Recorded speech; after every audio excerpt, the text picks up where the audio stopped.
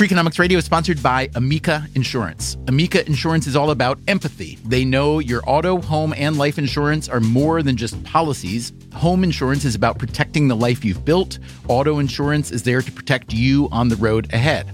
That's why Amica takes a consultative approach to help protect what matters most to you. They are a customer-owned insurance company that puts your needs first, and their representatives are available 24/7 for claim-related matters. As Amica says, empathy is our best policy. Freakonomics Radio is sponsored by Discover. When it comes to your finances, go for the credit card that's always there for you. With 24/7 U.S.-based live customer service from Discover, everyone has the option to talk to a real person anytime, day or night. That means no waiting for, quote, normal business hours just to get a hold of someone. Real service from real people whenever you need it.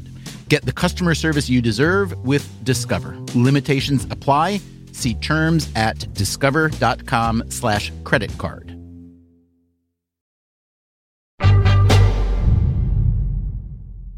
Hey there, podcast listeners. This week's episode comes from our archive, which now includes more than 450 episodes, all of which you can get free on any podcast app. This one goes all the way back to 2017. It's called How Stupid is Our Obsession with Lawns? Hope you enjoy. Where I live, in the great Northeast of the United States, it is finally summertime. When you get outside, it's beautiful. The trees, the flowers, and of course, the lawns. Who doesn't love a good lawn? It looks good, smells good, feels good. For a lot of people, a lawn is the perfect form of nature. Even though, let's be honest, the lawns we like don't actually occur in nature. Even though the process of producing such a lawn is full of the most unnatural activity.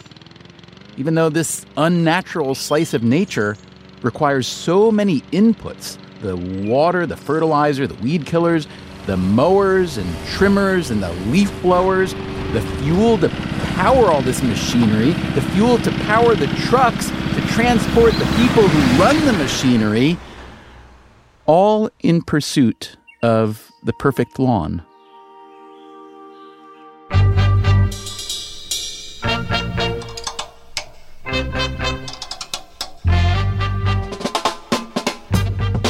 This is Freakonomics Radio, the podcast that explores the hidden side of everything.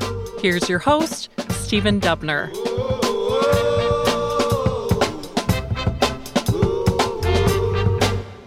Give me briefly, as you can, a history of the lawn.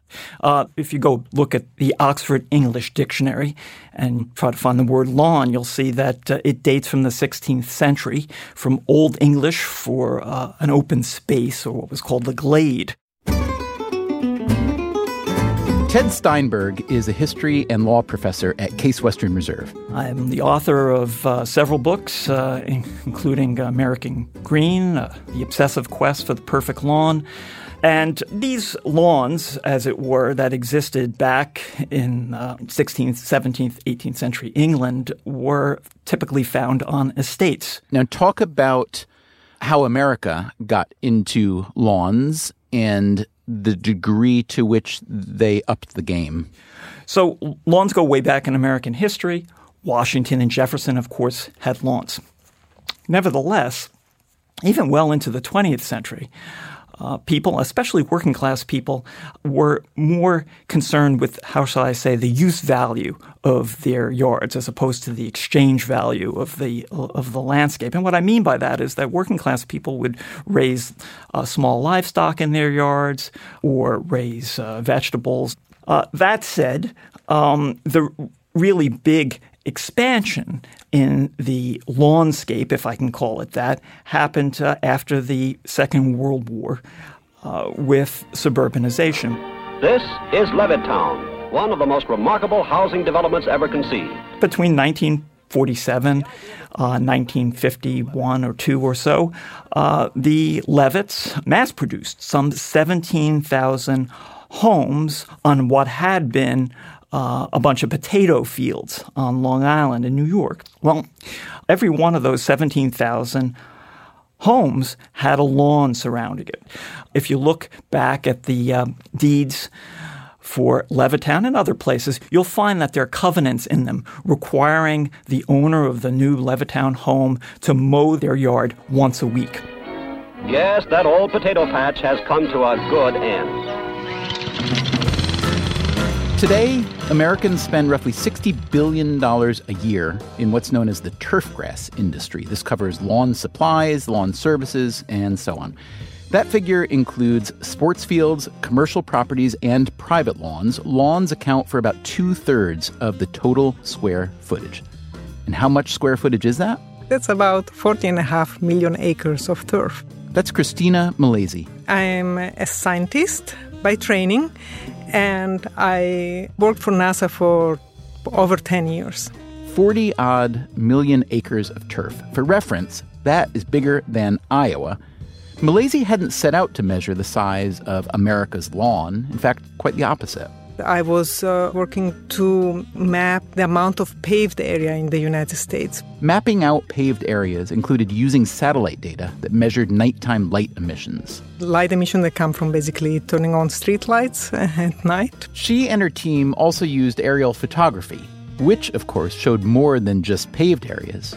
Yeah, we also took measurements of how much lawn area there was and how many shrub area and tree area. And that's how they came up with 40.5 million acres of turf, which is just a bit less than 2% of the United States. Paved areas, meanwhile, make up just 1.3%. The sheer volume of grass got Milesi thinking. How are lawns actually functioning as an ecosystem? We use water, but also fertilizer and pesticides, and then we use lawn mowers and leaf blowers. But they're plants, so they photosynthesize, they absorb carbon. What's the balance between what we put in and what we put out? And so I decided this would be a worthwhile question to ask. The specific question being whether lawns are, from a carbon perspective, net positive or net negative. She began by trying to tally how much water people use on their lawns. The standard recommendation, especially where rainfall doesn't do the job, is 1 inch of water per week. And I came up to some numbers that I could not believe. What were these unbelievable numbers? The total was about 20 trillion gallons per year on lawn watering. You want a little context for that number? Consider that we use just 30 trillion gallons to irrigate all our crops. Next, Milesi calculated how much carbon the turfgrass stores in the soil. And then I subtracted from it the amount of carbon that was associated with nitrogen, the fertilization, and the amount of carbon that was emitted by using a typical lawnmower. And what'd she learn? I learned that the turf would become a sink of carbon. And this is not surprising. A plant, given plenty of attention, photosynthesizes carbon. But it comes at the cost of producing the fertilizer or mowing the grass and all the industry that comes around it. So even with those costs included, lawns look pretty good from a carbon perspective. On the other hand, Milesi's model didn't include inputs like the carbon emissions from the trucks that lawn crews drive or the original manufacture of all that lawn care equipment, nor did it include the energy used to deliver water to households and clean it for human consumption. We should not forget that this is drinking water. I did not account for those costs. And as just about any economist will tell you, water is often woefully underpriced, which can lead to overuse, especially if you're growing a grass species that wasn't meant to grow where you live. Kentucky bluegrass or creeping bentgrass evolved in the cool, moist climes of northern Europe. Ted Steinberg again. And it's not all that easy to grow them here in the continental United States, and especially in arid parts of North America. If you go to California, you'll find still lawns with cool season turf grass. Every square foot of that turf grass requires 28 gallons of water, roughly speaking, per year. Every square foot. But that's for the coastal environment. If you move inland to a more arid part of California, that number increases to 37 gallons of water or more per square foot of lawn. We waste so much water. That's Eric Garcetti. I'm the mayor of the city of Los Angeles. We spoke with Garcetti back in 2016 when California was deep in drought. In Los Angeles, lawns and landscaping use a whopping 50% of Los Angeles' water, and the drought had doubled what the city was paying to import water. So Garcetti used incentives to change behavior. The city paid residents to install rain barrels to capture water for their lawns. It paid them to replace their lawns with drought-tolerant plants. I said, if you have a lawn and you're using it, great, keep it and pay for the water to water it. But if you're not, well, let us pay you to switch that out to beautiful flowering green plants that use a lot less water. And we were able to do that with over 50 million square feet of lawn just in the last couple of years. We reduced our water in the face of this drought, our water usage by 19% without having to fine anybody, without having to, crack down with the water police, but by inspiring people through public education and rebates, giving them free cisterns, changing out their toilets, all those sorts of things. What works in California won't necessarily work elsewhere, and California is particularly aggressive with environmental standards. It recently passed regulations aimed at lowering emissions on lawn care equipment, which tends to have particularly dirty little engines. They're also really noisy. If you just hear the sound of a leaf blower, it has these really interesting low-frequency and high-frequency components. That's Erica Walker. She is an epidemiologist at Brown University. Before that, she was an environmental researcher at Boston University. So not only is it traveling inside of your walls, but it has this high-pitched hum that's just really annoying. In Boston, Walker helped compile a citywide noise report which mapped, among other things, leaf blower annoyance levels. A lot of places have banned leaf blowers or restricted their hours, especially the noisier gas-powered models.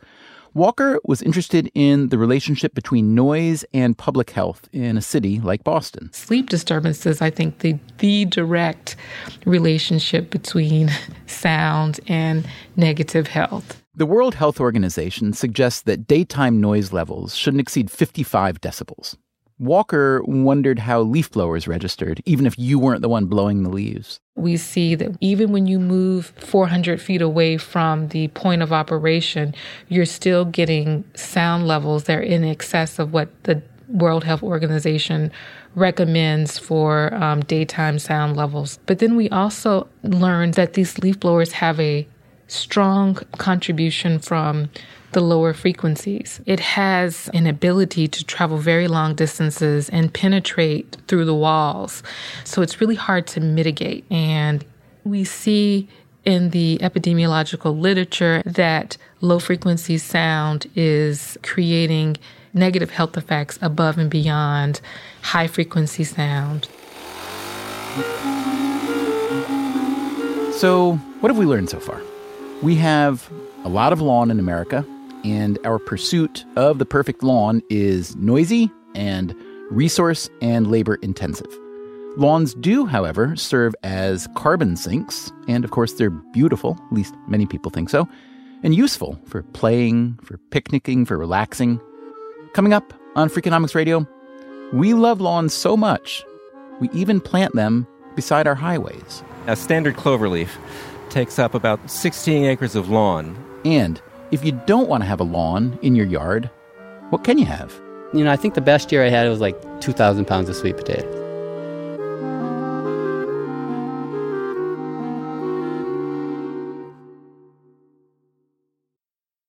Freakonomics Radio is sponsored by Range Rover Sport. Range Rover Sport leads by example, combining assertive on-road performance with signature Range Rover refinement and commanding all-terrain capability. The third-generation Range Rover Sport is the most desirable, advanced, and dynamically capable yet.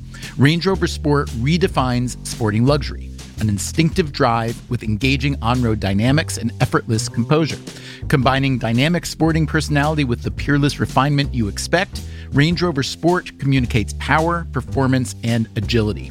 Advanced cabin technologies such as active noise cancellation and cabin air purification offer new levels of comfort and refinement.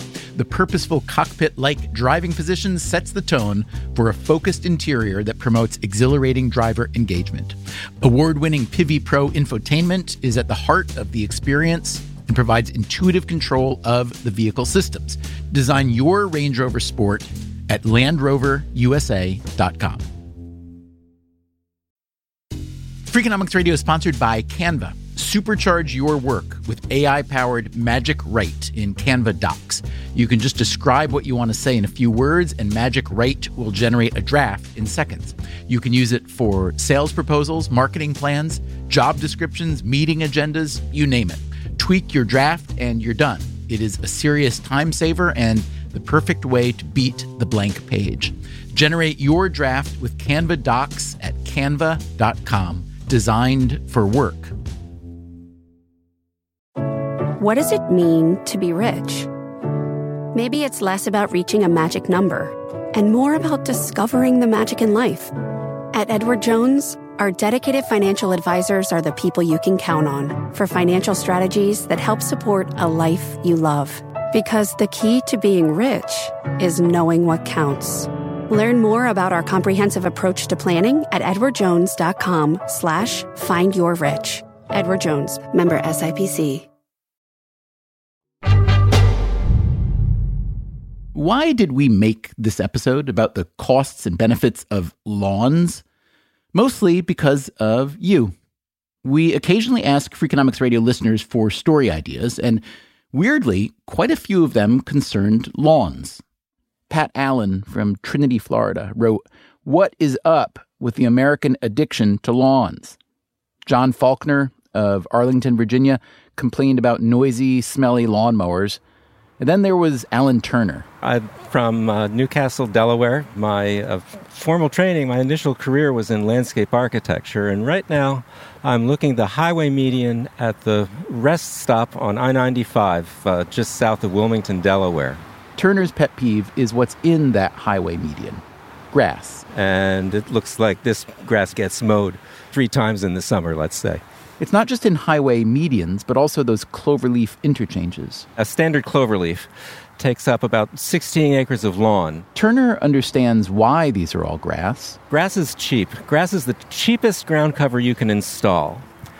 The problem with grass is that it's also the most expensive ground cover to maintain. And it has to be maintained, mowed especially, for safety, for good sight lines. So you've got all that mowing and all those traffic delays when the mowers are out there in the medians. Turner's idea is to plant highway medians with plants that don't require maintenance like grass does. The seed might cost slightly more, but that's the only difference. And then you'd get a permanent ground cover that needs no mowing. I can honestly say this is the first time I've ever been asked to talk to anybody about roadside vegetation management. That's Doug Hecox with the Federal Highway Administration, which advises states on how to maintain their highway grass. Nobody asks us about plants. They ask us about traffic and potholes. I think conservatively, we've got about 17 million acres of roadside vegetation. Roadside grass dates back to the early days of auto travel. Having a grassy area near the road in case somebody broke down or wanted to just rest after this ordeal of driving around was a very tempting option. So that's what began, and as time went on, grass sort of became an expectation because everywhere you went, there it was. And when you didn't have it, people noticed it. That was the prevailing attitude. We want these roads to look inviting. We want them to look like your front yard. That began to change as early as the 1960s as state and local governments realized how many resources went toward maintaining all that grass. And in the 70s and 80s, we began to realize the water was really a big issue, and states dealing with tight budgets began to plant native grasses, things that were a little bit more water efficient. And grasses that didn't require as much mowing. But still, how about Alan Turner's idea to get rid of grass entirely in favor of something that requires no mowing? I think he does have a point. However, I'm also not willing to say that states haven't already considered that. There may be reasons why they have to plant what they have. Budgets are so tight at the state DOT level. Okay, so what about not replanting, but also just not mowing the grass at all? If you were to let something just go wild or return to nature, that sounds great. It sounds easy. It sounds cheap. And it is. It's not necessarily the best choice, though. That's where the invasive species thrive. And that becomes a little habitat for, like in the South, you've got kudzu that grows all over the place. And you've got other kinds of invasive species that pop up and start to proliferate, invading local neighborhood lawns or farmers' crops. It can get out of control. I totally understand what he's saying, and that's the assumption. That is Sarah Wigginton. But I think we have to look and see if what we assume is really what's going to happen. And that's basically what we decided to do. She's an ecologist who earned her PhD last year at the University of Rhode Island. My ecological research focuses on finding creative solutions to human-caused environmental issues. She and her colleagues had a question about invasive species. The question that we were trying to answer was if invasive species actually do proliferate in roadside areas that are taken out of the regular mowing management strategies. They took advantage of a sort of natural experiment in Rhode Island. The Department of Transportation typically mows its roadsides anywhere from 3 to 10 times a year. But over the past decade, it decided to reduce mowing in some areas and stop entirely in others. We classified that as passive restoration because you're just taking it out of the mowing circulation and then letting it go, letting succession take course. This let Wigginton and her colleagues compare the number of invasive plant species in the mowed areas versus the unmowed, which had begun to grow wild. They also looked at young forests nearby, which had never been mowed. How did they collect those data? It's not super glamorous. We basically lay out really long tape using compasses to make, straight angles. And then in a very, very time-consuming process, we document every single species that we see in these subplots. What'd they find? We found that invasive species are not proliferating significantly in these areas that are taken out of the traditional mowing scheme. They have the same number of invasives as both the young forests and the traditionally mowed areas. So I would advise that state DOTs move as much of their land as is reasonable to a reduced or low or no mow management scheme. Well, I think the easiest thing to do is to elect to have what I call a low-maintenance lawn. That's Ted Steinberg. Again, he is talking about personal lawns now, not highway medians. Overtreatment is the single biggest problem that we have here in the United States with respect to lawn care. So right away, scale back on the chemical applications. You can get away with 3 applications of fertilizer per season. People also probably need to actually learn a little bit about the ecology of their yard. To do it right, you probably should get a soil test. Not a big deal. Leave the clippings on the lawn, for God's sakes. Don't put them out on the curb because the clippings break down and they return nutrients to the soil. And I would argue, consider stopping the irrigation. Brown's not so bad. Oh, I think you just lost a lot of our lawn-loving audience right there. I think that's too bad. I'm not saying I disagree with you. I'm just saying that I think when most people think of a lawn, brown is death. Brown is the enemy. Brown is not a lawn. The next time your lawn, if you're worried about this, it turns brown, go out there, get down on your hands and knees and look at the grass. It's not dead, most of them. I mean, if you have a horrible drought, okay, I get it. Okay. But if it's not, when it appears to be brown, it's actually dormant. And you'll see a little bit of green where the blade meets the soil. The individual plants, most of them, are still alive. Ted, I think even you would have to admit that if you got your way and if America suddenly woke up and said, you know what, a low-maintenance lawn is good enough. It makes a lot of sense. Aesthetically, it's fine. Environmentally, it's probably better. Noise-wise, et cetera, but think of the jobs you're killing. I mean, this is a pretty substantial part of the labor market, especially for low education workers. Are you, Ted Steinberg, professor of history and law, willing to take the heat for killing off all those jobs? I think one of the big problems that we have in the United States today, maybe even in the world, is a lack of meaningful employment. But actually, it might not be as dire as you're implying here. You're still going to need people to mow the lawn. Maybe not as much. You don't really need necessarily to mow your lawn once a week. So this could represent a savings, obviously, to consumers. And it might not be the case that the floor is going to fall out of the job market because Ted Steinberg advocates for less in the way of perfection in lawn care. There's also the possibility of repurposing your yard entirely. Maybe a tennis court or an outdoor library, or taking a page from our past. Hey, Jim, my name's Steven. How are you? Good. Hi, Steven. I'm Jim. Jim Kowaleski is a front yard farmer in Newport Richey, Florida, a small city just outside of Tampa. All right, so let me ask you this. You came up in lawn care. Did you enjoy that work? I might have thought I did, but now every time I see a lawn trailer, I just shiver. It's just like terror. I don't. No, so I don't. Yeah, I didn't. And, I had to use so many chemicals, especially in as I came to Florida, because the lawns they got here, they've got kinds of grasses that will not grow without pesticides and herbicides. You can't get them to do anything. But vegetables and fruit are a different story. He grows sweet potatoes and black-eyed peas, star fruit and avocados, lettuce and broccoli and cabbage and cauliflower. Kowaleski turned a front yard into productive farmland. He started with his own yard, then expanded to his mom's house down the street. And then my ex-wife just bought a house right next door to her 3 years ago and offered me her front yard, which is full sun. So it's allowed me to have a lot more growing space. He sells his produce at a local farmer's market. I think the best year I had was like 2,000 pounds of sweet potatoes. But theoretically, if I get better at this should be producing like 15,000 pounds. I cannot believe how much value can come out of a small piece of land. Kowaleski gardens all winter in Florida, and then he drives his 1965 cherry red pickup truck to Maine, where he does the same thing. In both places, he's known for his salad mix. I call it a greens mix, and I kind of plant very diverse. Like it could be, 100 different leafy greens, and I'll go through the garden and kind of mix it as I pick it. And then I wash it and spin it and put it in a bag and sell that. And, I'll sell, in Florida, I probably sell 2,000, 2,500 of those bags a year. And in Maine, it's pretty much the same mix and, maybe 1,000 up there. It's a shorter season and it's not as populated. So I make more of my money in Florida for sure. So how much money do you make?